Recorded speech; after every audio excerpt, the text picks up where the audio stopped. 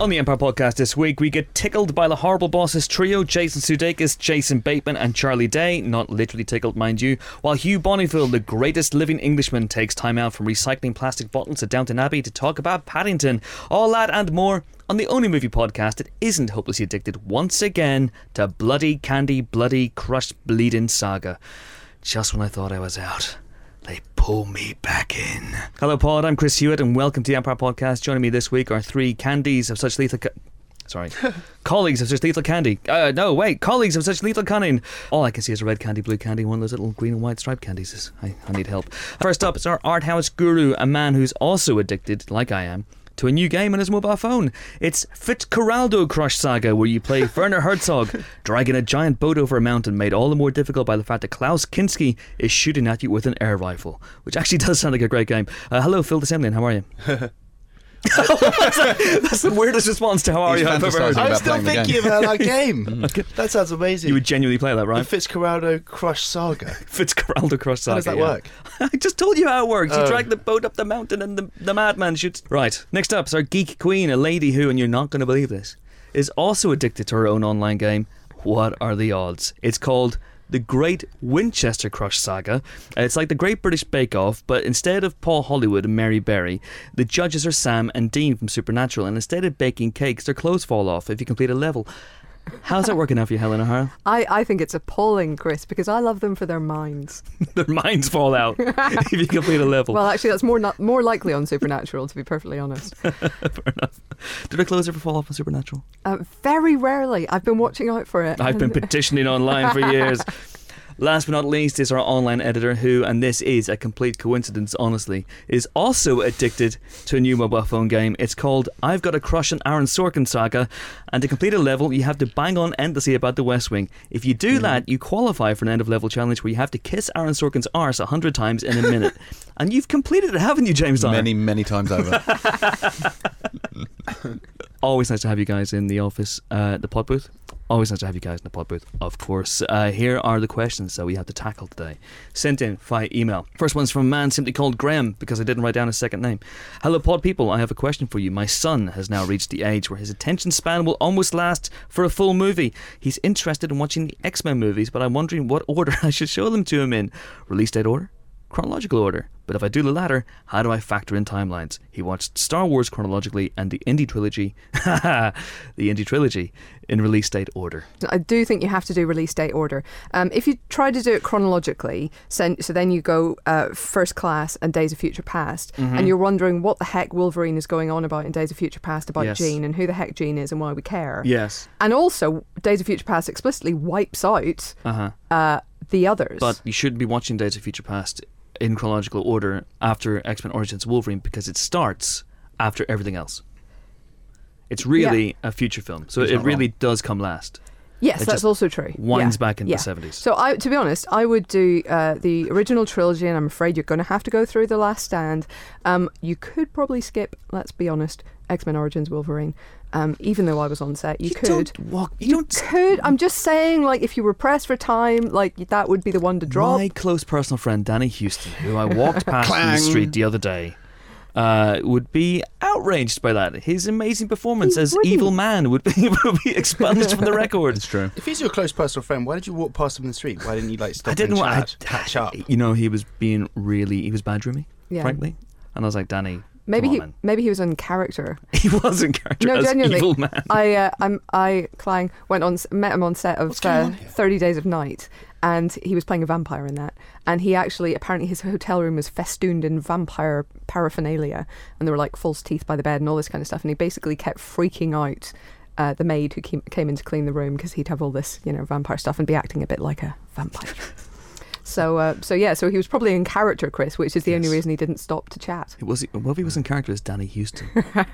I'm just weighing out which name to drop, because I haven't got one. Phil, how do you... James Marsden was telling me the other day that it's so difficult to find. He wasn't. I met him. Oh, right. I got in a lift with Ozzy Osbourne once.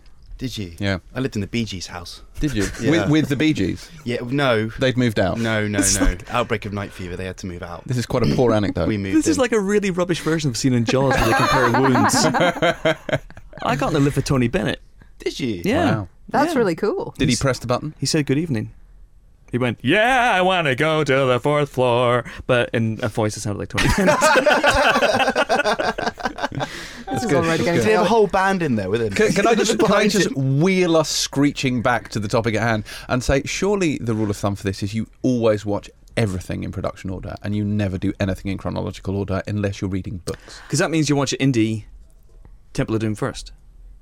That would if you were doing chronological. Because I'm kind of with James even on this, with yeah. books, actually, because I read the Anne McCaffrey books and I read, I believe it's Dragon's Dawn first, which is the prequel that she wrote, and it ruined everything Yeah. because you're not supposed to read it first. It's a prequel, but you're supposed to read it after you've understood it because by their very nature, they're influenced by what's written before them or film before them, and they will reference things Yeah. that happened in stuff that was made first but set afterwards. Because one of the things about the X-Men timelines is that they were essentially making it up as they went along. Yeah. And especially when Matthew Vaughn took over on X-Men First Class, and when I was on set, bang, clang, clangly bang, I basically said to him, you've got characters in this, you've got Emma Frost in this, but there was an Emma Frost at the end of X-Men Origins Wolverine who was younger than the Emma Frost you have now, even though it took place after this movie. And his brilliantly Matthew Vaughn-esque answer was, I don't give a shit. I'm going to do what I want to do. So that attitude means that you really should just, probably watch them in order of production. Yeah. Or with that in mind, why don't you Yes. just watch the good ones and just skip the other ones? Yeah, but Controversial. then the Wolverine makes it explicit that X-Men Origins Wolverine is still within the continuity of the series. Right. Well, watch the good ones and then look up on Wikipedia. That is the other true. ones It and see what does make happens. that explicit, but is it worth the price you have to pay to get to that point? It has one good scene, two good scenes. Which one, Origins or the Wolverine? The Wolverine. The Wolverine's decent, but X-Men Origins Wolverine has two good scenes. All the stuff with the claws and the cutting, and it just upsets me. Liev Schreiber, our spell check nemesis, is pretty good. But let's move on. That's the Okay, yeah. that's the answer. Okay, and here's Production order. Production order. Next question is from Aidan Burt. Hello, Aidan. I got your surname. What are your favourite sibling relationships on screen? Interesting. I'd like to put in a word for In Her Shoes, which is a very good film based on a very bad book. I think it got kind of dismissed. People were sort of complaining, I remember when it came out, that it was a terrible rom-com. That's because it isn't a rom-com, actually. It's a story about siblings. And as such, I think it works really, really well. So yeah, I would put that one forward as one of my good shout. favourites. Good news, Helen. That's number 6 on our online feature of 50 movie sibling rivalries. I'm surprised amazing. Helen didn't go for Thor and Loki. Because Well, that's a good shout. That is a good one, We actually. want to work up to the obvious, don't we? Yeah. It's like, I also didn't mention Frozen, Or indeed Sam and Dean. But but they are the greatest of sibling let's keep Winsett. this. Let's keep this Characters to small screen, Ew. big screen, shall we? Otherwise, Ross and Monica and Fraser and Niles win everything. Yeah, okay. Hello. I don't know, and then Sam and Dean come in All right, and kill let's them. wheel about. I'm going to say Michael and Fredo Corleone. Ooh. You broke my heart, Fredo. There you go. That's the worst impression in the world. It's a chef boy I went, idea. I don't know. I went full. Broke my heart. They gave me pasta. I went full ragu with that. I don't- That's what happened. I don't remember Wario being in the Godfather trilogy. Me, Michael. I'm gonna win. Yeah. My apologies to all Italian. Oh, I've just had a brilliant idea listeners. for Super Godfather card. Please make this game. Oh, that would be good. Is it even better than Fitzcarraldo Crush Saga? You have to get through the toll booth. That would be superb. No, not as good as Fitzcarraldo. Feels Crush too Saga. soon. Yeah, Michael and Fredo. Yeah, That's absolutely. great. Never take sides against the family again. There's a chance to talk about Kurosawa that I'm not going to miss here Okay. by bringing up Ran, which is another one from our 50 Great Movie Siblings feature. Mm-hmm. Ran is, if you haven't seen it, Kurosawa, one of Kurosawa's later films in colour, and it's remarkably brilliant. It's basically an adaptation of King Lear. So if you know the story of King Lear, it's Yes. it's the squabbling siblings. It's trying actually to- on Amazon Instant Video if you haven't seen phenomenal. it. Is it Go and really? check it out. Yeah. Go and check it out. It's absolutely blistering and aesthetically awesome. So go see that. What about?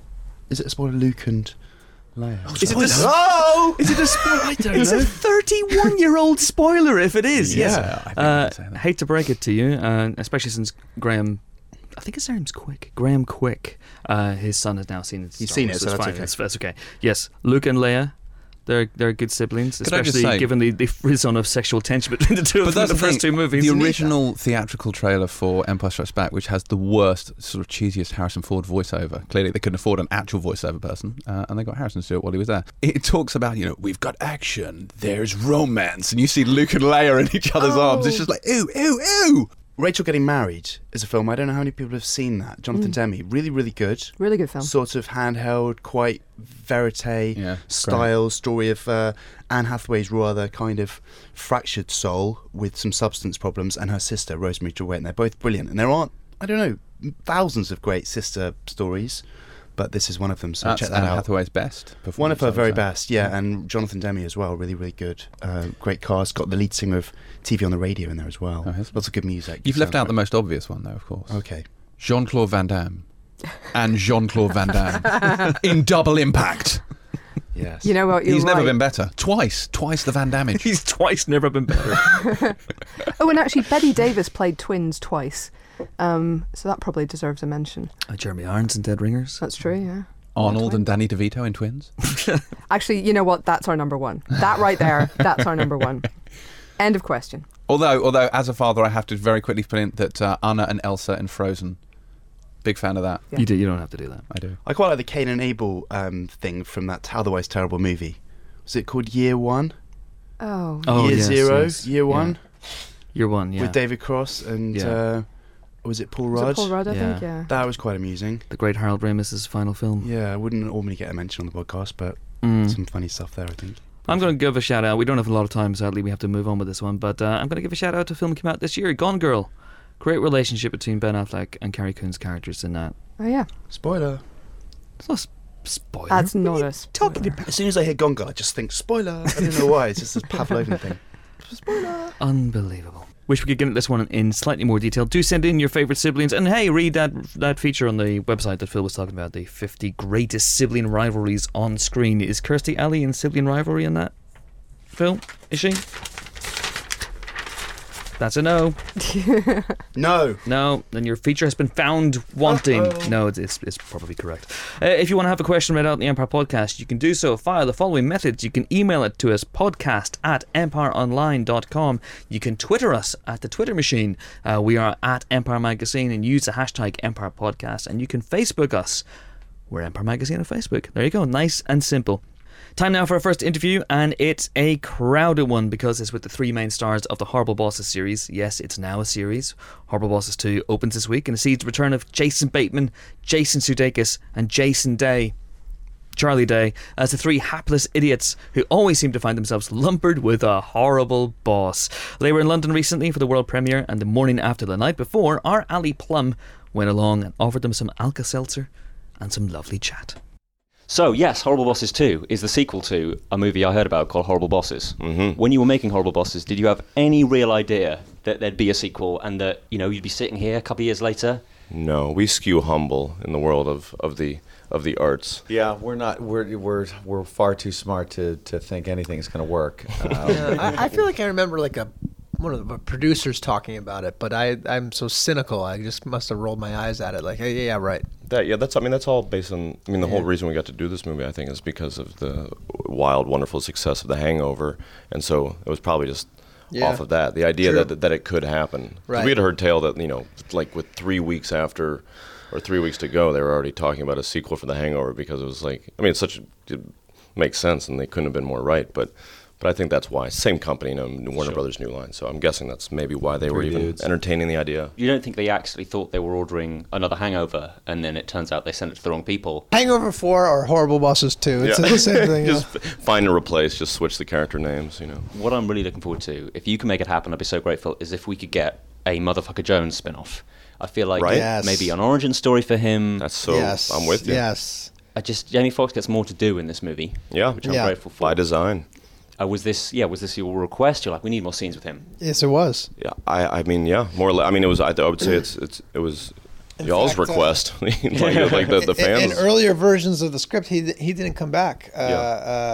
Spoiler alert here: he didn't come back towards the end of the movie. Yeah, and I remember having conversations about how great it would be to have him. I think it was a different character, wasn't it? Wasn't a different element come back, and then didn't we slide it over and say, no, let's make this? I think so. I can't remember. I can't remember either. He's such a great guy to have on set. First of all, and secondly, obviously his talent is incredible, and that character is so funny, and the four of us have so much fun doing our thing together. And good thing Sean and John, the writers of the movie, were amenable to us wanting to kind of chime in and give them our 2 cents. It certainly didn't take any arm twisting. They were right on board to have Motherfucker be a bigger part in it. It was great. It was great. Like with him, it kind of reminds me. He's done so much great, dramatic work, winning Oscars and doing action movies and being a badass, that we kind of got we got him back in this space. It's like when Dave Grohl plays drums for like them Crooked Vultures, you're like, oh, that's right, he was a percursionist. Like where you're like, oh, that's right, Jamie Foxx did comedy. Who knew he had that move? It's like, yeah, he had his own sitcom. He had In Living Color. We're reminding people of the greatness, including himself. I feel his sitcom was so great. So I mean, the guy's been doing it forever, and then he can play piano too. Remember that character he did in Drag? Yeah, was it not Shanae? No, that was Martin Lawrence. Wanda. Remember? Yeah, Wanda, with those lips. Yeah. But yeah, Martin Lawrence's show too. Yeah, Shanae. That show was fantastic. Yeah, different guy though, Jason. You know that, right? No. Yeah. We'll show you some pictures. Yeah, we'll bring up Facebook. Yeah. We've got 3 Oscar winners in this movie. Mm-hmm. Who had the biggest trailer? Girth-wise or length? I'm always a girth guy when it comes to trailers. It's all about the width. Yeah. Gosh. You got to measure from the cab, though. Yeah. They were all the same size. I think the prop trailer was the biggest, and then the craft service trailer. Yeah. Craft service, right? I think everybody had the same thing on this movie. That's true. But it is pretty surreal that you've got this. It's an out-and-out comedy. It's here for laughs, and you've got 3 serious dramatic actors, all with their probably carrying their Oscars on set. Down. We're thinking maybe the next one we get Meryl Streep and Daniel Day-Lewis, Jack and Kate Nicholson. Blanchett. Yeah. I think all 3 would make great awful bosses. Yeah. I mean, we're going to have them read for it, though. Yeah, we'll have them audition. Yeah. Come in, wow us. Chops. It's yours to lose. We would be equally surprised if they had seen the movie and liked it like we were with Christoph Waltz. Yeah, I mean, and Pine, like the fact that they wanted to bring that cloud into, it's a compliment, I feel. Yeah, it really was. It was very affirming. Both movies were privileged to have excellent casts. Though you say so yourself. And then the 3 of us too. Chris Pine does some amazing punching himself in the face work. I think that's the technical term. Yeah. You should see himself asphyxiate. Really? Oh boy, yeah. Is that you have to pay extra for that? No, he'll do it for anybody. You just got to ask. Yeah. Just got to ask. Give him your belt. He's so good. I wondered whether on set you were like, "Are you okay?" Because you have just slammed your head into a table. Yeah. That's right. No, he was throwing himself about. No stuntman needed. That in the way that only an extremely athletic, good-looking man can do. Yeah. Because the rest of us, we would have some bruises and broken bones. But, he's punching himself in the face and flying around the room. And it was day 1 or 2. Chris, we got a long way to go here, but he was fine. Me with blood on my face or crying my eyes out, I look like an absolute monster. It just makes him more dreamy. Yeah. It's ridiculous. He looks manlier. His eyes, turn. He probably doesn't even get a hangover, that guy. No. No. Has never pulled a muscle. No. I'm not going to spoil anything by saying that there is a gag reel of a sort at the end of this movie, and it's because there was one in the first. Well, exactly. Right. And there's one at the end of most comedies now. Yeah. A lot of them. At least there should be. With the things that we hear Jennifer Aniston saying in the film are extraordinarily filthy. Then there's even more stuff in the gag reel. Was there anything that was just so abhorrent that they just went, I don't think that's going to come through, that one? We said pretty much everything. There was one thing that Charlie flagged rightfully that is no longer in the film. That was just sort of distasteful and I guess a bit of a line crosser. There's a long line of victims in the issue that the joke was touching on. So it's probably poor taste. But just how her in one line you sort of get her origin story that included her being in But Just to remind the audience, she is an nymphomaniac, which Right. probably Yes. puts this more into context. I mean, Yes. out of context, this sounds really scary. yes, No, yes. it's just merely that she got started with her sex mania early. Yeah. Yeah. But, that's what you do. You sort of, with a character like that, you walk up to the line, and up to the line, you step over and over and over, and you say, how far can I get over? And then you say, all right, that one's too the far. one. Let's take it 2 steps back, and, we'll put that one on the screen. When you came back for this for the second time, obviously, was there anything that you found out about each other that you didn't know beforehand? Because I got the impression again from the gag reel that this is just so much fun to do. With the off time where you're like, oh, I didn't know you were into golf, Charlie. Oh yeah, that happens. Let's find something new. Yeah, I mean, we for 3 guys wearing mics, we're very candid, and yeah, it's part of. I didn't go to college, so I wasn't didn't have the experience of hanging out in dorms or wherever and broing out all the time. So the fact that we do that all the time, whether it's in the car, we can sit in a room and wait for a turnaround like nobody's business.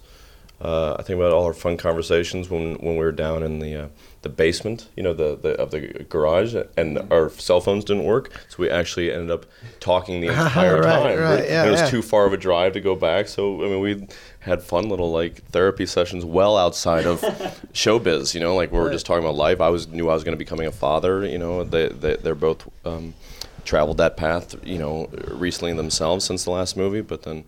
So it was like, fun stuff like that. You end up learning more and more about each other. Like anytime you sit and talk to one of your friends, it's nice. It's nice, sort of like seeing kind of what makes them tick, and especially when I get to see how silly they are when cameras are rolling. It's really nice to be exposed to what's under all of that, and that's we got a whole nother movie's worth out of this one. When you got the script, like you mentioned that you could add a little bit yourself, make suggestions. Is there anything in that you're like, that was mine? Like a lot of it happens right before we start shooting too. During rehearsals and stuff. Yeah, during rehearsals, right? You walk into a set and you do what's called blocking, where you figure out, okay, where are you going to stand, where are you going to sit, at what point are you going to move across the room to that side, and it's at that point when we start actually working on putting the scene on its feet, where certain parts of the writing will expose themselves as either too strong or too weak or not consistent with the way that we want to play it, and then we'll start working on ways to adjust that, and then that will spawn a whole new riff or run or joke that we'll just kind of work on right then. And it won't make it into the script. The script supervisor, the lady who keeps time on the scenes, she'll write it down in the margins to remind us, and we'll kind of jot it down on our script. But it'll be basically made up right then. Yet it's not true improvisation, since that happens while the camera's rolling, and none of us know what's going to come. All writing is improvisation. That's what Tina said to me when I got Tina Fey when I got hired. To write at SNL. I auditioned for the show and I got hired as a writer, so I had a horrible imposter's syndrome, leading into it, because, I had such a profound respect for the people like Robert Smigel and Bob Odenkirk, people that were naturally writers, Jim Downey, whatnot. And she's like, if you can improvise, you can write. And coming from my, the same background as her, that being the Chicago Second City Improv Olympic experience, that was very nice to hear, and it's proven true. I mean, when we get up, even in your office, we're like just sort of improvising in there, or when I hear about when we did the round table with probably about 12 different writers. One of the things that Sean and John were just delighted by, and a lot of those guys, a lot of guys and gals, cynical script writers and turd polishers, professional turd polishers, were like, it was amazing to watch you guys just beat out a scene just talking amongst yourselves, and it's like I just love being a part of it, to be one of those those instruments that make this weird jazz, man. Comedy jazz. Yeah, right. Yeah. Gone from murder to ransom. I'm sure everyone's asked you this, but surely ransom isn't as bad as murder. No. I mean, That's officially, right? No. So for the third one, it's going to be a little bit worse. So are we talking insurance fraud? That's funny. That's the joke we've been saying. That's what we've been doing. You stole our joke. Yeah, and that was it. Maybe we should just go back to murder. You must be asked, these questions. Obviously, who's the worst boss you've got? Yes. And what's the third one going to be about? What are your stock responses, and how outrageous do you get with your lies now? What's the worst boss you've ever had? It was an ogre who lived under a bridge. He beat me up with a stick. I usually just say How did you know that? Yeah. How did I know that? Where did you read it in one of these outlets? It's on Twitter. Yeah. It's on the Twitter. The ogre has a Twitter feed now. talking a lot. Has of he shit read it? about Does you. the ogre know? Oh, yeah. Oh, he Is right. the He ogre- remembers you. Sorry. Yeah, stock answers we change all the time Yeah. to keep it fresh. But I mean, some people aren't as I feel as knowing as you, knowing that It's not necessarily true. that or that that we haven't been asked that question over and over. That's So right. Yeah, it'd be tough to come up with a new, fresh one every single time. we may stumble into a real good idea at that point. More or less what you're doing when you're brainstorming anyway, right? Talk Yeah. about bad improv. Yeah, exactly. Yeah, exactly. Improv is tough when you're jet lagged. And as far as the third one's what it's about, there is no third one. I mean, people got to go buy tickets for this one first before that's even a subject. Did you hear that? Did you hear that, listeners? It's up to you. Yeah. It's just like American Idol. Motherfucker Jones has his own, I'd say, not necessarily theme music, but when he has this big moment, straight out of Compton. Yeah. And I won't say too much. Yeah. If your characters or you in real life could have your own theme music, what would it be? Ooh. As in, you walk into a room, Jason Bateman walks into a room, and it's like, oh Here my comes god. the bride. Yeah. Divided about grace. That's so great. Dirt Off Your Shoulder by Jay-Z or The Motto by Drake. Just good music to just sounds cool. Solid. I don't know either. They're great. So I'm an I know old I've lady. yet to make you that hip hop. Mixtape. I take something confusing, like Yeah. the Canadian national anthem. Ooh, nice. Get them all, yeah. Dun, dun, dun, dun, dun, dun, you Is know. no, that's not. Bum, That's the bum, Olympic No, theme. that's the Olympic theme. I'll take Yeah. that. There you go. Close. Even better. That's good. That's good. And finally, we've been asking a lot of people this recently. Over the course of this year, there have been other movies coming out that you haven't been in. What have your favourites been so far in 2014 that you have watched? I really like Birdman. Oh, that's great. Yeah, It's pretty that was good. Really, really cool. Mine, hands down, Whiplash.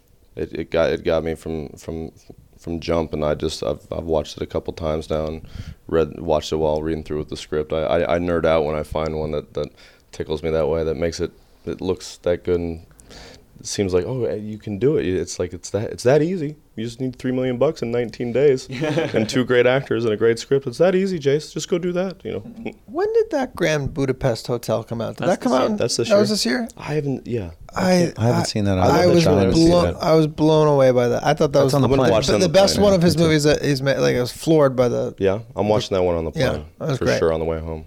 It's been on every flight I've taken the last 6 months, and You've I've been Yeah. ignoring it every time. But yeah, but I mean, I've watched the trailer probably 5 times. Yeah, it's really excellent filmmaking. Guys, it's been an absolute pleasure, as it always is. Until next time, Thank you, Dr. Empire. Yes, thank you. Thank That's you. it. My Thank pleasure. you. I'm keeping the mic. you should. Hey, it's movie news time. Lots of movie news, lots of stuff to pack in. Where should we start? Should we start? Hey, I know where we start. We'll start with something that broke earlier on this week. Oscar Isaac.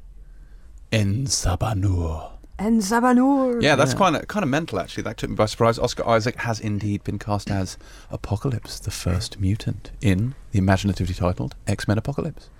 This is X-Men : Apocalypse. Yeah. Sorry. this is Never forget the really title. this is really really good casting. I think he's no genuine. Well, Sorry, I'm just laughing first at- of all, he's really dishy. Okay, which I thought is what you were laughing Which at. is what we've No. always associated And Apocalypse with. so- Absolutely, and yeah. it makes this probably the best looking cast in history. Secondly, he's a really good actor, really great, and he hasn't proper played good. enough bad guy roles, like big juicy bad guy roles like Apocalypse. We're not tired of him doing that already. So Apocalypse is the big bad guy Yeah. in Sabanur that we saw at the end of the very tease of Days of Future Past, and he's essentially mega powerful. Yeah. And he will fight the first class cast, and I'm guessing possibly Hugh Jackman. No, I would be amazed if they don't crowbar Wolverine to listen somehow. And young Scott and young Jean and Yeah, probably young some people new like that. people, Yeah. In a 1980s set movie. Yeah. Which I hope features Rubik's Cube at some point. I wonder if they're going to sort of blow him up a little bit in the sense of, Apocalypse in the comics is huge. Like he's wide and big and enormous. And if you saw Ex Machina, or you will see Ex Machina soon, he's not the tallest person in the world. He's quite muscly, but he's not the tallest guy in the world. So I wonder if they'll do a sort of like Rodrigo Santoro in 300 and kind of just magnify him in every direction. But he has a suit. His suit also gives him a certain sort of presence, doesn't it? With True. the pipes and whatnot hanging out. Also, the clown face is is a good look. Yeah, I'll be interested to see how this character looks and comes across. But the casting is fantastic. I mean, this is a proper serious cast already, and Simon Kinberg's been talking in the past that there may be old X-Men back in it. So Ian McKellen said that he's been asked about doing another one. So if they have Ian McKellen and Patrick Stewart back again, somehow manipulate the timeline, somehow you're going to have Fassbender, McAvoy, Lawrence, Holt, Isaac, Stewart, McKellen. Chloe Grace Moretz has been linked with it.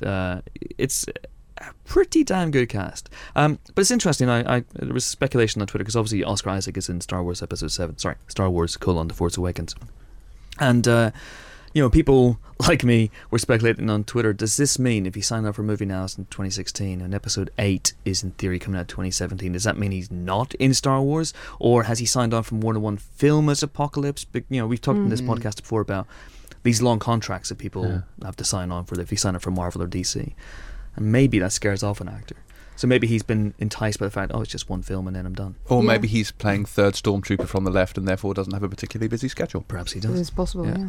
It's cool casting. I was kind of, because Benedict Cumberbatch still hasn't been confirmed as Doctor Strange, and I was kind of quietly hoping that he might get the nod for that one. What, Oscar Isaac? Yeah. That would be a good Strange. call. Yeah. But he's clearly ruled himself out of that one. Tom Hardy had been linked initially with Apocalypse, and he's clearly been ruled out of that, and he's been linked with Suicide Squad, the DC movie. So it's kind of interesting. It's funny, you could totally see Tom Hardy as Apocalypse. Yeah. Just Bane Tom Hardy as Apocalypse. Yeah. What a time to be Oscar Isaac. What a time. I mean, I hope he likes press junkets, because you can have a few of those to deal with, but otherwise, wow. Or his agent, for that matter. I mean, how much work and how many great parts is he getting? We obviously have both seen A Most Violent Year, a film that I believe we're allowed to talk about because it's not embargoed, and we both very much liked, and he's excellent in it. He was really good in Two Faces of January.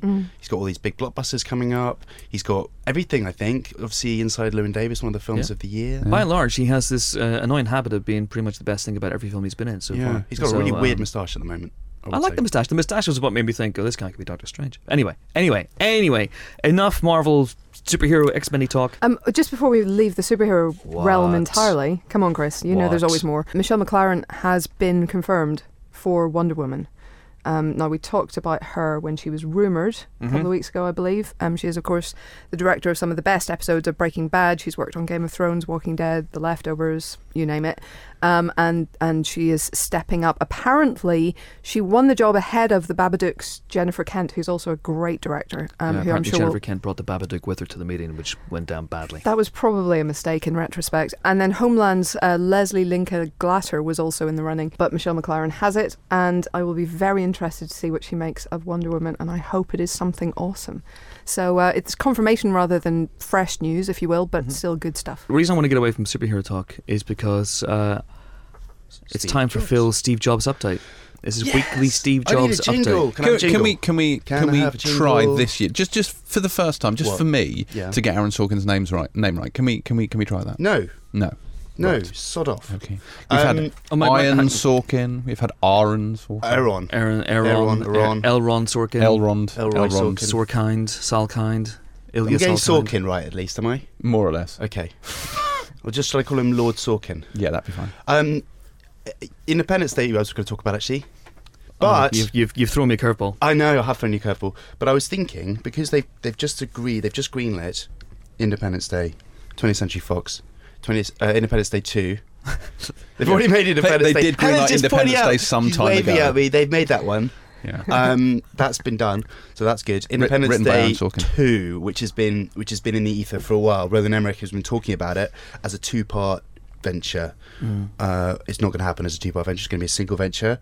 There's little word on who's going to be in it. Will Smith is a bit dubious whether he's going to participate, but the story is that the malignant alien types are going to return to Earth because they probably got back to their home planet and thought, how the sod did we lose to that mob? I mean, honestly. And you know how they lost? The MacBook. I was about to say, so they've switched to PCs. Steve Jobs, right, potentially could play a part in this. As a crossover film. They've gone back to their planet. They've got a new firewall and they've returned confident, but there's been upgrades. They haven't prepared for. They've OS updated to OS 10 Yosemite. OS 10 Yosemite. And so yes, all kinds of things going on with that. That's going to happen, and it's got a release date. So. Is it still titled ID Forever? That is TBC. I don't believe that they've confirmed the title, but that was what Roland Emmerich was going for. Well, ID Forever. I know that Roland listens to the podcast and he's a big fan. So, Roland, don't call it ID Forever. Yeah. Feel free to scrape that into the wood on the back of the bike sheds at your school, but please don't call your film that. Yeah. How about Another Independence Day? Here's Or another one, lads. Independence Day 2. Or for Phil, here's the first one. So yeah, Roland Emmerich is going to be doing that. There's a lot of love for that film. It is. It's great. silly and preposterous, It's and Roland wonderful, Emmerich does yeah. fun, silly, preposterous blockbusters. He's like the sensible person's Michael Bay, and that's going to hit to cinemas in the US on June 24th rather than actual Independence Day, which seems like an open goal missed. But it's going to be out here on Independence Day in America. Mm-hmm. And Steve Jobs news. Of course. Natalie Portman's linked with it. Hurrah! And it's been picked up by Universal. Absolutely. Strange choice by Steve Jobs, I have to say. But she has won an Oscar. She can pretty much do anything. She can do so, it. She can This movie has become self-aware, as we'd always hoped it would. Who's And she so gonna there'll play? be news from now on every single day, Who's every she- single week. Who's she in talks to play? We're not sure. Hasn't been, Good. Hasn't been specified, but I'm assuming it will be potentially Steve Jobs' wife. I'm having a wild guess, really. I mean, if Michael Fassbender's going to play Steve Jobs, For all you she's know, obviously she's working too in the old. Genius Bar. she could be working in the Genius Bar. But Phil, I thought you were embedded with this production. I don't know anything about it. I thought you I'm were just- deep inside. I thought you were deep throating this movie. That just let's not. That isn't the way Yes. you What? use that term, Chris. Moving that just doesn't hastily sound on. right. Do you not? No, that's Do not. you not a- remember that movie where Robert No. Redford and No. Dustin Hoffman were deep throated? Do you not remember that? I don't think that's how. Anyway, hey, I have news. Let's move on. Blade Runner. There is still a sequel in development. A sequel is still planned, but Ridley Scott, who has been, of course, linked with it, is not now planning to direct. He is only planning to produce this. We don't know yet who will direct. It is apparently still happening, which may or may not be good news, but it will not be Scott in the director's chair. He's going to pass it off to somebody else. Apparently, he has talked to the original screenwriter, Hampton Fancher, and they have come up with a pretty strong 3-act storyline, apparently, and it all makes sense in terms of how it relates to the first one. But we don't know much more than that. Harrison is very much a part of this one, apparently, but really it's about finding him. He comes in the 3rd act. So there will be presumably another lead to be found. But yeah, potentially good or bad news, depending on your view of a Blade Runner sequel. Some of the books, actually, there were book sequels, not obviously by Philip K. Dick, which has some really interesting ideas in them. So it will be intriguing to see where they go with this. But in the meantime, of course, Scott's busy with The Martian once he launches Exodus: Gods and Kings very soon. And then after that, he's making Prometheus 2 because of the huge clamour for that movie. I'm glad, personally, that he's said it's a very strong 3-act structure as opposed to a weak one. Or that we probably... And yeah. that the script involves nouns, verbs, and adjectives It does, in the it proper does. order, which is, useful. I'm very intrigued to see who they get to direct. Hopefully somebody good. Hopefully someone good. Will they call it Blade Runner? I would pay money to see that. I really would. Okay, that is a guaranteed ticket sale, if you're listening, for Blade Runner. Right here, right now. I will Yes. commit to that. Listen to this, we're not going to see ID Forever, silly name, but we will go see Blade Runner. And then the trilogy Blade Runnest? Runniest. Blade Runniest? Awesome. Can I just give a shout out to No. the person on Twitter who renamed Whiplash Drum and Drummer last night? I wish I had your Twitter handle, but whoever you are, you're awesome. One last thing, we don't tend to discuss trailers in this one, but it's a big old week for trailers. As you're listening to this podcast right now, if you're listening to it on the day of release, it's Friday. You've probably already seen the Force Awakens trailer. You can go to the one of 30 cinemas in the States, or you can go to a number of cinemas in the UK. We're still waiting on confirmation of which ones. But you can also see it online at the iTunes store, so that's pretty cool. And that's assuming we've all been blown away. And it's not the fake trailer that's going around the internet, which is A, patently fake, and B, rubbish. And so and C, ABC, yeah. C, it's longer than we know the actual trailer to be, which is 88 seconds. The one going around is 113 seconds. How do people... Anyway. Deep calming breaths, Deep Chris. calming breaths. Yep. Also, remember your this- mantra. Remember the mantra. Kill all, kill everyone. That wasn't the... That's not the mantra? No. Okay. We also have the trailer this week for Jurassic World, which I really like. It's got the last shot, Chris Pratt on a motorbike with intelligent raptors. What's not to love? And he pulls off the leather waistcoat, let me tell you. He pulls He it off. actually does. Who would have thought anyone could do that? It's interesting. This is the sort of Indiana Jones to Guardians of the Galaxy's Han Solo, I guess, potentially, if both kind of become little franchises in their own right.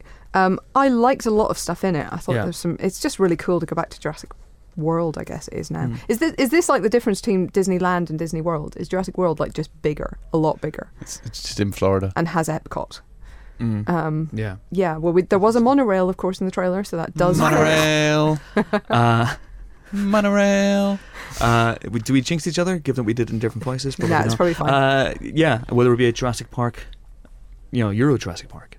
Yes. Oh, now we've opened up a can of Jurassic worms. Park Paris. But anyway, in reaction to the Jurassic World trailer, we have a couple of things. We have a trailer breakdown written by the man that we sent on set, our very own Nick DeSimlian. He was there deep-throating the cast and crew. That's a lot again, Chris. And star of the film, Nick DeSimlian. And star of the film, yes, he was an extra in the scene where the watery dinosaur, if its name I can't remember, the Momosaurus or something, leaps out and eats the shark. Nick was the shark. Nick was the shark.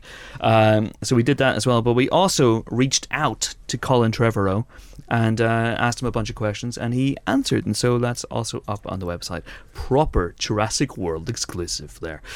So do check that one out. It's always good fun. Also, that's paleo terrific. No. Okay. Also out this week. Listen to this. That's the sound of a new empire. Ooh. I know. Look at that. Ooh, look at that. It is our Peter Jackson guest edited issue. It is our final celebration. There's an asterisk by final. There's a final celebration of all things Lord of the Rings and Hobbit. But just in case you don't like Lord of the Rings and The Hobbit, all things Peter Jackson. And there's a fantastic delve back into his back catalogue. Ian Freer spoke to Kate Winslet and Melanie Linsky for a wonderful Heavenly Creatures piece. We sent pretty much the entire office down to New Zealand for a week, and we did loads of shoots and loads of great interviews and loads of great features. There's a fantastic Bad Taste reunion. I love Bad Taste. Sadly, we skipped Meet the Feebles, and there's also a great Brain Dead piece. Michael J. Fox is our big interview this month. It's fantastic. And there's loads of great stuff as well about The Hobbit, The Battle of the Five Armies, and the Lord of the Rings saga, and it's just amazing. And Peter Jackson answers questions from fellow filmmakers. It's brilliant. But if you don't like Peter Jackson, if you don't like The Hobbit, if you don't like Lord of the Rings, don't worry, you're not screwed. There's tons of great stuff in there as well. There's wonderful set visits from Kenneth Branagh's Cinderella, Testament of Youth, Thunderbirds, which is Peter Jackson related, admittedly. We also have a world exclusive interview with James Cameron. We caught up with him and we asked him about his views on the future of technology and where he is with Avatars 2, 3 and 4, which are about to start filming. And I quote, "What can we expect from Avatars 2, 3 and 4? He told me, they're gonna be bitchin'. I said, can you elaborate? And he said, you will shit yourself with your mouth wide open." Which I don't think I've ever done. That doesn't sound like good. That isn't what I want from a film. From a cinema really. experience. Yeah. I don't know. Put that on your poster. And it I does say. seem a little too close to the plot of The Human Centipede for absolute comfort. I'm just saying. I'm just saying. Oh my god, I hope Avatar 2 is the Na'vi centipede. I hope it's just Quaritch coming back and just stitching Na'vi people together. The Leonopteryx on the bottom. Amazing. I see you, and I feel you, and I smell you as well. Tim Burton talks about his new film Big Eyes, which is also fantastic. We've got this month's Pint of Milk is Jimmy Nesbitt. It's very, very funny. We've got Rupert Wyatt talking about The Gambler, the new Mark Wahlberg film. We've got tons of other great stuff in there, including all the new movie news and reviews and you could possibly want to eat. It's great, and it's just £3.99. And if you get the iPad edition as well, there are wonderful videos in there, including videos featuring Peter Jackson and Andy Serkis, where we went to his Imaginarium. Rupert Wyatt could do Blade Runner 2. That's not a bad call, actually. Oh, and Andy Serkis also talks about Age of Ultron and other Imaginarium projects. There's a lot in there, actually. It's very meaty. It is. It's a cracking issue. Crack-a-lackin'. Let's crack-a-lack on now with our second guest. Hugh Bonneville has, over the last few years, moved almost imperceptibly from excellent but jobbing character actor to the man we'd want to see become king when David Cameron steps down. What? I think your constitutional law maybe needs a wee bit of work. I don't agree. I don't agree. His performances as Lord Grantham in Downton Abbey and Ian Fletcher in 2020 and W1A have been excellent, and this week he pops up on the big screen as Mr. Brown, the head of the family that find themselves dealing with a talking brown bear in Paul King's Paddington. Lord Hugh, for It Must Surely Be So, came in last week to talk to myself and Phil. Enjoy. We're delighted to be joined on the Empire Podcast by the star of Paddington, Hugh Bonneville. Hello, sir. How are you? Hello, good afternoon. It's lovely to be here. It is a pleasure to have you here. Phil and I both love the film unreservedly. You've just been told, just seconds before this interview started, that Michael Bond has seen the film. He had a screening of the film for himself this morning, so we're all, with bated breath, waiting for the smoke to appear from the Vatican. And the word on the street is that he was thrilled with it. So what higher praise? The creator of Paddington Bear, aged 88, loved the movie. Amazing. I like to think he lives in a tree house. Oh, well, yes, in the jungle, Peru. or Berkshire or somewhere. Darkest Berkshire. Did he visit the set? Have you had He the did, pleasure? yes. He came out early on, and his wife gave us some marmalade, which was very appropriate, of course. And then he had a cameo in the movie. It's one of my favourite little moments. If you don't know Michael Bond or don't know the books or anything, it's fine. But if you do, it's a lovely touch that Michael Bond is a customer in a cafe and raises a glass of wine to his creation as he drives past. That's who it was. We're so, yeah. Yeah. Okay. Interesting. Very interesting indeed. And how are you bearing up at the moment? Because you're at the centre of a BBFC storm because of your scene in which you wear a dress and flirt outrageously with Simon Farnaby. Well, yes, I know. I mean, I feel very lucky that Simon Farnaby should find me remotely attractive. I would hasten to add, for those who've not yet seen the film, that it is when I'm dressed as a rather gargantuan cleaning lady. Can I just say that you look very fetching in Angora? You and Johnny Depp could get together and do an Angora movie. I know. Well, this is one of the reasons. In fact, hot off the press, what were referred to as sexual references have been downgraded to innuendo.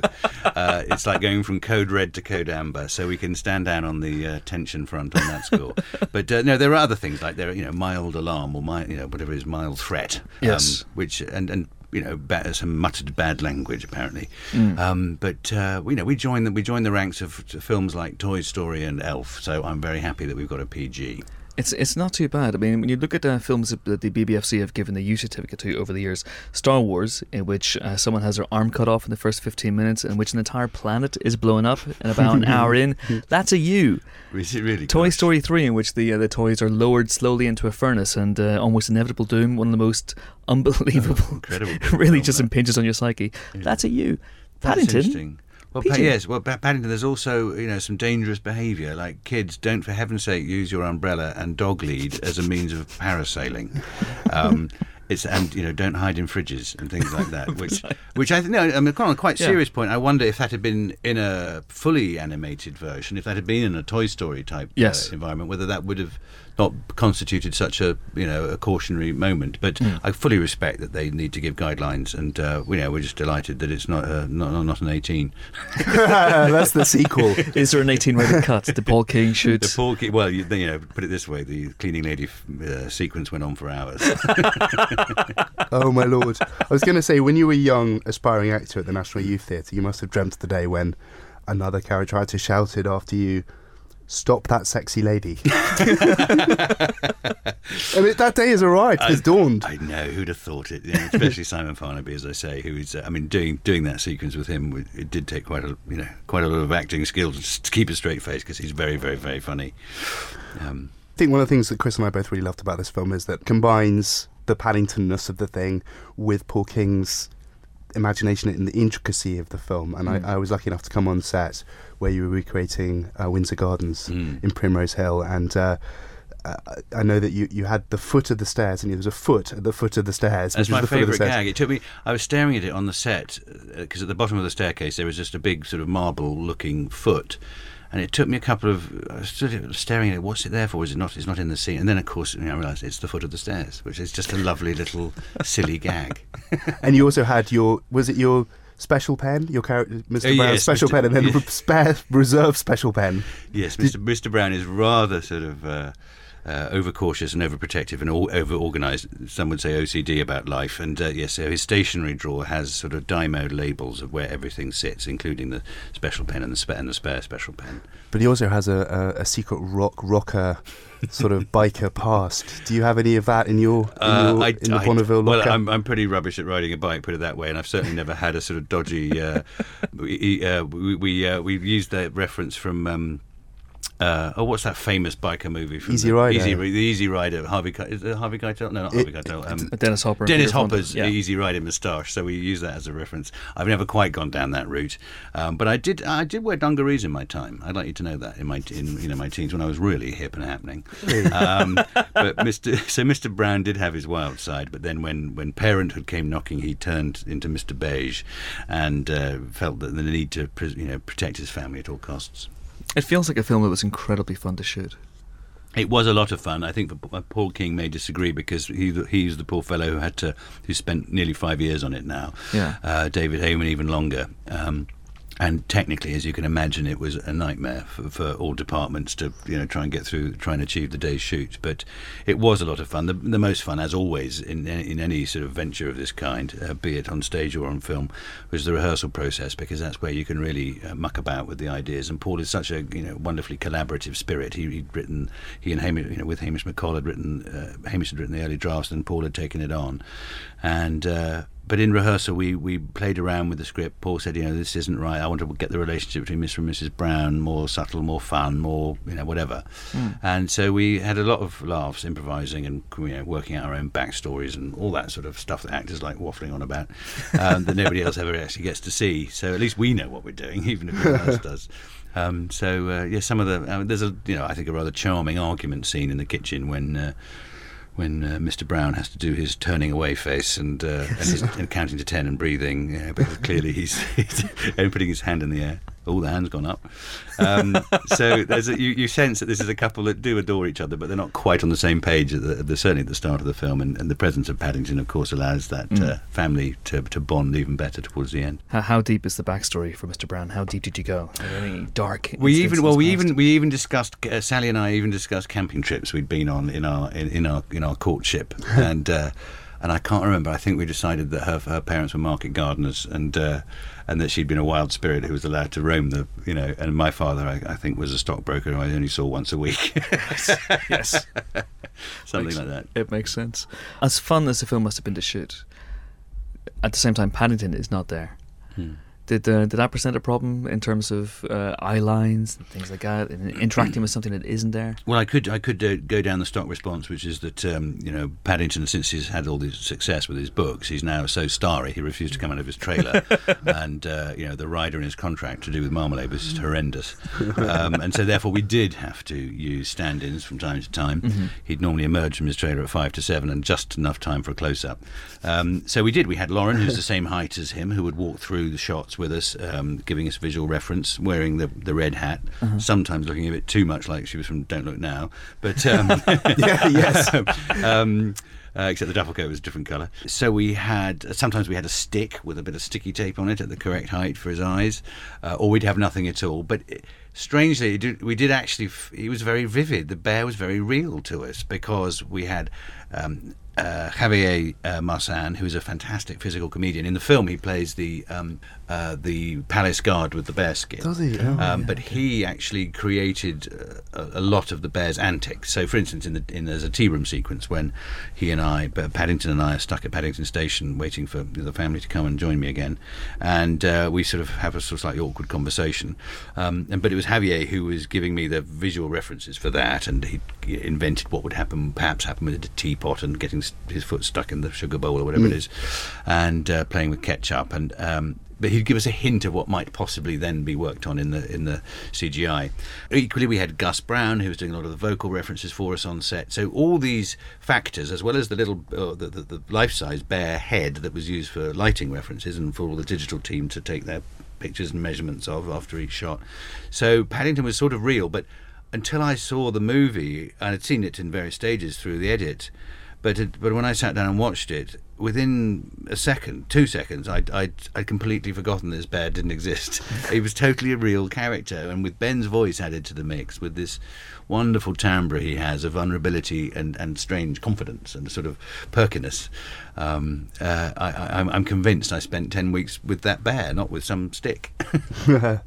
Well, we do something on the podcast called the IMD Bunker, where we look at the trivia that you kind of accrued in your career, and many of it a little bit. Most of my career has been trivial, I tell you.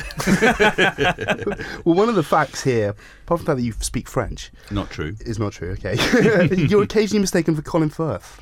In my younger days, when I had cheekbones, yes, just after Pride and Prejudice came out, I was in Oxford Street and someone came up and said how much they'd loved my Mr. Darcy the night before. So I've wept for 10 years ever since then. Well, on the way up here just now, you were mistaken for Benedict Cumberbatch. That is hilarious. There you go. I mean, but Colin Firth, of course, was originally the voice of Paddington. Yes. And I know that you actually worked with him, and he kind of, before the change to Ben, he did a lot of, he kind of embodied the character a lot. What did the change of that role and that voice part mean for you in the movie? Yeah, well, actually, it didn't technically affect anything because we'd already shot the film when that decision was reached. But what was interesting is that we'd spent several days with Colin talking about the nature of the bear and working with him a bit and putting the flavour of the character together. And so he was very much in our minds when we were working. And then I think just one of these strange... I mean, everyone says that a film takes on a completely new shape in the edit anyway, and scenes you thought were essential you realise are redundant, or vice versa. And they came to the conclusion as they worked on it, that as the bear grew, so Colin's voice went further and further away from the bear that was emerging. And Colin, I think, with typical grace and good nature, agreed with Paul when I think they all sat down and discussed it, and he said, you're right, this isn't, my voice doesn't quite fit this the bear that I'm looking at, and so we all see him as the godfather of Paddington, that he sort of took it under his wing, but now he's handed the baton on to Ben, and having heard and seen Ben now, I can't imagine anybody else. He is Paddington. Did you go full Bob Hoskins on this movie?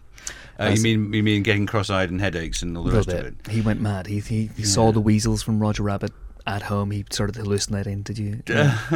Yes, I remember him talking about that. Bless him, God rest his soul. That Roger Rabbit, which was groundbreaking in its day, with that mixture of animation and live action, and that thing of having to. The hardest thing is focusing on something in the middle distance, because your eye inevitably focuses on what's at the end of your view. Yeah. So that was always quite interesting, having to put your finger 2 foot away and take the finger away and hope that your eyes are still focused there. That did lead to a few headaches, but I didn't quite go as mad as thinking that Paddington was sitting coming in the lunch queue with me. But you were on the receiving end of Paddington's Christopher Walken moment, his hard stare. Well, I think that was best employed by Paul King himself, who basically is Paddington, when we were filming that little sequence, because of course I had no idea what it was going to end up like, and so I asked Paul to demonstrate, and he did a very good hard stare. You are not the first Downton Abbey alum to sit in that very chair. In fact, we've had the likes of Alan Leach and Dan Stevens on the podcast in the past. That show, the success of that show has been phenomenal. It's been incredible watching people spin movie careers out of it. Now, your career was going very, very nicely before Downton Abbey, but do you think it's had a knock-on effect for you in that way? Absolutely. I mean, there's no question. I've got no doubt that my presence in Monuments Men, George Clooney's film of last year, and Paddington this year has absolutely nothing to do with my talent and all to do with my position in the marketplace. So, yes, it's been an extraordinary thing for all of us, and Dan, who left the show. Has had a terrific variety of movies and projects on the go. Alan's just appeared in The Imitation Game, which I haven't seen yet, dying to see that. Michelle too. Everybody has had these extraordinary opportunities, both on screen and on stage and off, that have all come along because of a big country house near Newbury. I mean, which you obviously could not have anticipated when you first took on the show. I mean, absolutely, it's a worldwide phenomenon. It is. I had my first letter from China the other day saying, what a fascinating analysis of Chinese social structure it was. Which first I thought of it, I didn't think it was high on. Finally, someone's seen it. Yeah. No, it's played all around the world, and I haven't yet heard of it flopping in any particular country. So I don't know quite what the elements are that have made it strike this particular seam of gold. But it's terrific that it has. People like these characters. Has it exposed you a lot to the sort of inner workings of Hollywood? I mean, you mentioned The Monuments Men. I assume that was George Clooney's a huge fan of Downton Abbey, obviously. And no, I think he's probably shown some tapes of it for when he was considering who to scrape off the bottom of the barrel and cast. So he looked at Cumberbatch, he looked at Firth. He went, no, we'll have him. But no, John Goodman watches it from that cast, I know, and Matt Damon's wife, she was a big addict for it, and it's quite weird when you're working with on a set like that at Monuments Men, and I remember there's this enormous grip on part of the camera team, this huge guy who sort of came lurching over to me one day, and I thought, oh God, what have I done? He's going to beat me up. And he literally sort of pinned me against the wall and said, what were you shooting last week? I want to know. I got to tell my wife. We watch it. And with a threat of violence. I know, exactly. I'll tell you anything, please. One very tangential kind of final question. Ben Whishaw obviously is Q in Bond. You yourself have pretty much owned the Bond universe as air warfare officer. Absolutely. Tomorrow Never Dies. Oh, yeah. I was there. Chance that he might come back, or is he actually dead? I think it's a matter of time. Only a matter of time that air warfare officer. Let's give him a name, because he didn't have one. Brian Bloggins emerges from HMS whatever, Bedford or something, and is now a sort of cat-stroking, supercharged villain who is disappointed with the British Navy and has set up his own fleet of indestructible ships. How about that? But let's say just that doesn't happen. Does this mean you can't come back into the Bond universe? Well, if they ask you? I gather that Dan Craig was in it as a completely different character originally, so there's hope. You never know. Bingo. You never know. The name's Bloggins. Brian Bloggins. Licensed to do whatever it is I do. Fantastic. Hugh Bonneville, it has been an absolute pleasure, sir. Thank you so much. Thank you, guys. Thank you very much. I can't help noticing, Chris, that during that interview, at no point did you ask him about Da Vinci's Demons. It didn't come up. Whereupon he appears at the very beginning of the pilot episode, gets stark bollock naked, murdered, and then that's it. That's true. That was probably one of his greatest roles. Yeah, I think so. I think so. Yeah, it didn't come up in the course of it. Yeah, it's strange as it may seem, James, it's very hard to work someone's penis into the course of a conversation. I've never found that to be true. You're not a Downton fan, are you, Chris? I've never seen a single episode. Oh, that's a shocking one. Mrs. Patmore would beat the shit out of you. Yeah, I don't doubt it. I'm shocked. I mean, my close personal friend J.J. Abrams is a big Downton Abbey fan. Clank. I hate you. I think I hate you more than In fact, I do hold myself fully responsible because he tweeted a picture of him in the kitchen at Downton with Mrs. Hughes, and I take full credit for that. It's time now for the review section of the podcast. I was about to tell you my story about being at a wedding at Downton Abbey. Right, now, Highclere Castle. Highclere Castle, Right, tell us your Downton story. That was it. That was it? Yeah, pretty much. Mrs. Patmore wasn't there? No, nobody. No. But it was really nice. Wow, you just dropped an entire building. Yeah, time for reviews now. We've had the wonderful Hugh Bonneville in, and now let's talk about the wonderful Paddington. Phil, I wrote the review of this, so I'm not going to bang on about it too much. Phil, Okay, good. you can bang on about it. Well, the movie starts with a creature emerging from the smoking ruins of a Latin American forest, whereupon he lands in a major metropolis and causes total havoc. This is basically Predator 2. I can't think of a greater endorsement. This movie is wonderful. It's basically Predator 2. It's not Predator 2 at all. It's not. But look, I mean, there's been so much in the sort of public conversation about this film. Creepy Paddington, and it's Michael Bond's beloved. He's been through different incarnations of PG. There's a lot of stuff that I'm sure our listeners know all too well. So we'll skip all of that and just say that this is a really surprisingly marvellous film. I don't think any of us expected it to come out as well. And we should give credit to, I think, a lot of people really, but Rosie Allison and David Heyman, the producers, did a great job in picking Paul King, I think, because they saw something in his unique sensibility that really made this film work. It's got his own, if you like The Mighty Boosh and you liked Bunny in the Bull. Bunny in the Bull, you'll see those touches. It hasn't sacrificed any of his comic sensibility, which makes it very, very funny. But also it's a lovely family film, and The Bear itself with Ben Whishaw, that was the other sort of side story. Colin Firth leaving Ben Whishaw seems such a great pick. You know, in retrospect, he really captures the bear and his, you know, his small stature but huge kind of warmth and presence. It's a very funny film. It's a lovely film about London. Everything's a little heightened. It's got a bit of a Christmas vibe. It's not a Christmas film specifically, so you could probably watch it in the summer.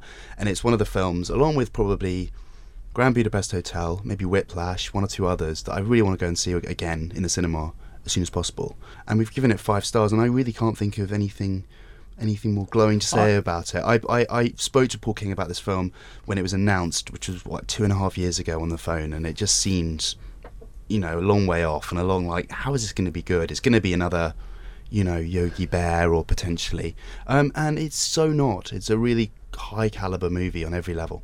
I love that this film is brilliant, and I am, as you say, I'm quite baffled by it, because I assumed that a Paddington movie would be, as you say, a bit Yogi Bear, a bit disappointing, and I'm just kind of thrilled to be proved wrong. Fair assumption, because you think, you know, we've come through things like Polar Express and you know, the eyes, you know, the dead eyes, and how do you capture a CG creature and make it so real and warm? But Framestore are obviously phenomenal at that, and they've done a great job. Yeah. But also I think we should give lots of credit to the human parts, components, because Hugh Bonneville and Sally Hawkins really made this film.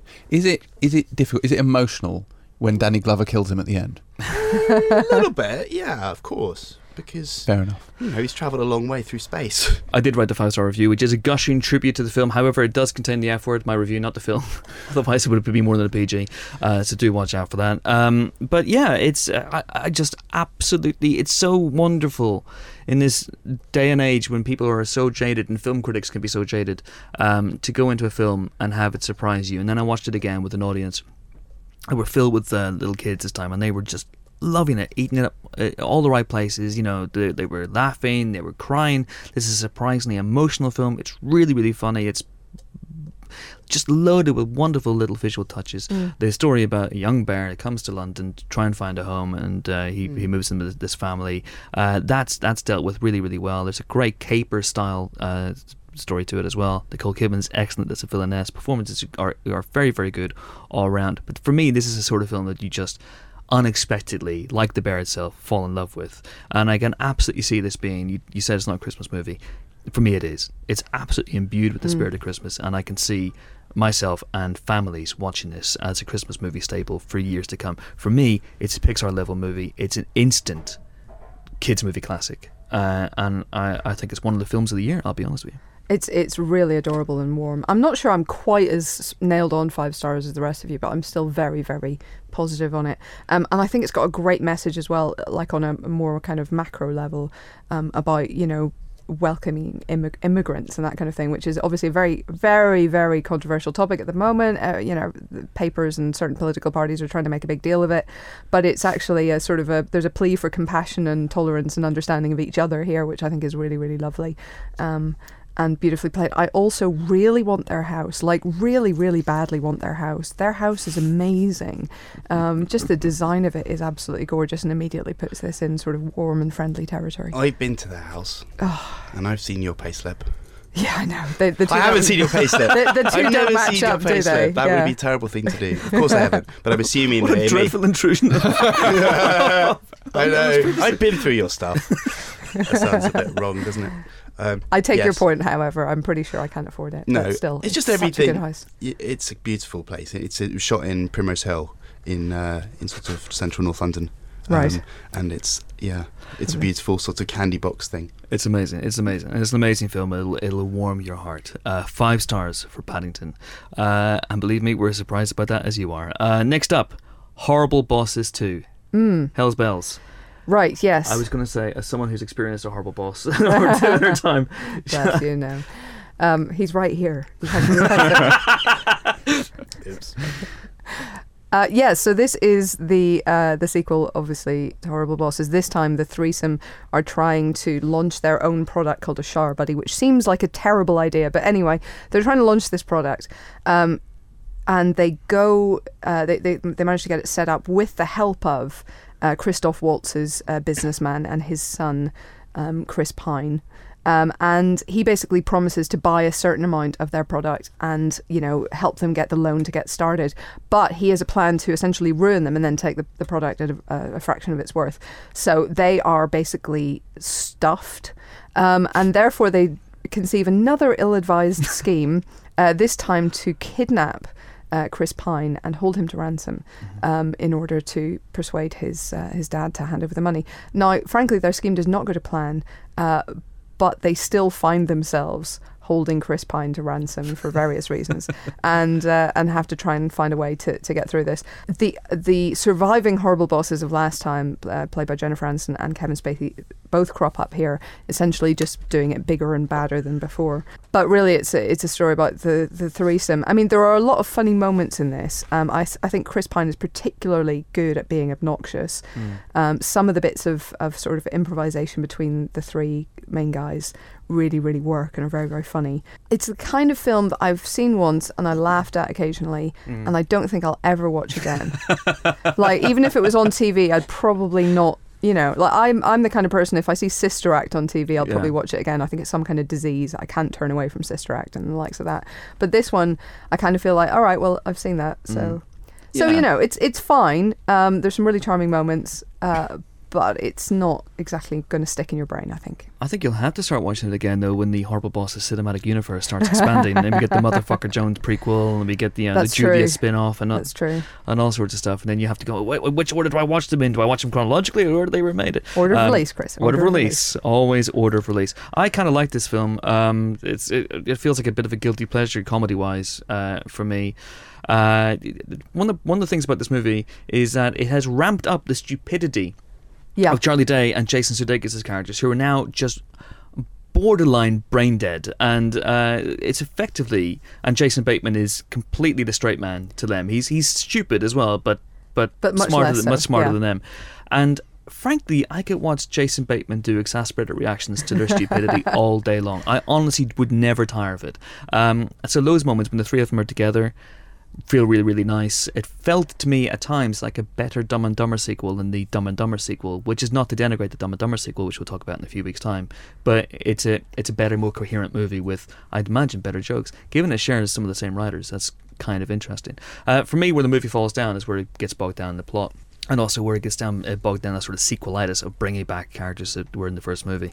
You'd think this is the sort of movie that if it could find a way to bring back Colin Farrell, it would bring back Colin Farrell. Yeah, it would, the extended Motherfucker Jones sequences don't really work as well as they did in the first movie for me. But it made me laugh a lot consistently, despite myself, because it's fairly non-PC, this film. But 3 stars. 3 stars. 3 stars. Recommendation. Horrible Bosses 2. And a film also very worthy of your attention this week is a very, very low budget British movie, Kajaki, The True Story, which is the latest movie from producer Gareth Unman, who bagged an Oscar a couple of years ago with The King's Speech, and has weirdly gone in this interesting direction, hasn't he, Phil? He hasn't gone after the massive, big, lavish, big budget Oscar chasers. Hasn't he? No, he hasn't. Well, Kajaki is the name of the place in Afghanistan where a squad of British paras were stationed, and in 2006 this group of men wandered inadvertently into an old, basically a dried riverbed that had become a dumping ground for old Soviet war era mines, anti-personnel mines, with obvious consequences and bloody consequences. And this film depicts that in a very unsparing way. It's quite a brutal watch in a lot of ways, because what it does well that a lot of similar and more lushly budgeted films don't do is it establishes the characters and makes you care about them, and it shows you how these men, ordinary soldiers but heroic in their deeds, kind of went about getting through this situation. It's incredibly tense, and you come out feeling a bit wrung out like a face cloth, in a good way. I thought this was a really good film, and one that I think is worthy of a look. Genuinely solid British war film, 4 stars worth of quality. There's a moment early on when, before you know what's coming, I mean, there's no surprise about what happens in this film because it's all over the marketing and the trailer and stuff, but before they step on the first mine, when I thought basically you could hear a pin drop in the room, you could hear your heart beating because you know what's coming. As tense a bit of cinema as I've seen for a long time. And I've seen Horrible Bosses 2. Have you seen Horrible Bosses 2? I haven't seen Horrible Bosses 2. So you're a liar as well as a... I'm a liar as well as a cad. and someone that goes through other people's pay slips. My crime, my rap sheet is growing Directed by Paul Kattis. It's Okay. his first feature film. He's made some shorts, and he does a great job. It's actually got a really fantastic action sequence as well before any of the main meat of the film takes place, when they spot a Taliban position and they call it an airstrike overnight, and they light the sky up with these dropping mortar shell. Lots of good stuff in it. Very, very tense and well worth a look. Sounds fantastic. I'm definitely going to check it out. I have not seen it, but 4 stars for Kajaki, The True Story. So do go and check it out. Also out this week is a cracking documentary about Muhammad Ali. Yes, another one, but this is really good. It's I Am Ali, which actually goes through personal tapes, personal conversations that he had with his nearest and dearest, his friends and family, that were recorded around about 1960s and 1970s, and gives you a nice personal insight to the legend as well. We gave that 4 stars. There's also a re-release this week of 2001, A Space Odyssey, the film that may not be Interstellar's dad, but is certainly its rich uncle who drops by every now and again to give it a patronising clip around the year. And we gave that 2 stars. 5 stars for 2001, A Space Odyssey. If you haven't seen it on the big screen, go and see it this weekend. And that's it for the Empire Podcast. Join us next week for more film-related fun, when we'll be joined by Jude Law, here to talk about his new thriller Black Sea, in which he's faced with a sub-dilemma. I'm faced with a sub-dilemma every day. Do I get meatball marinara or tuna on Italian? It's a really tough one for me. Carrie Elwes will also be dropping by. Yeah, no, that was really bad. Carrie Elwes will be dropping by to talk about his new book, As You Wish, about the making of The Princess Bride. And you weren't even there for it. I know, I'm so upset. He was very dashing and charming and handsome. Of course he was. Until that fateful day, it is farewell from Helen. Toodaloo. Farewell from Phil. Goodbye. Farewell from James. I'll be back. And it's farewell from me. I'm off to infiltrate a film set and deep throat everyone I can find. See you next week.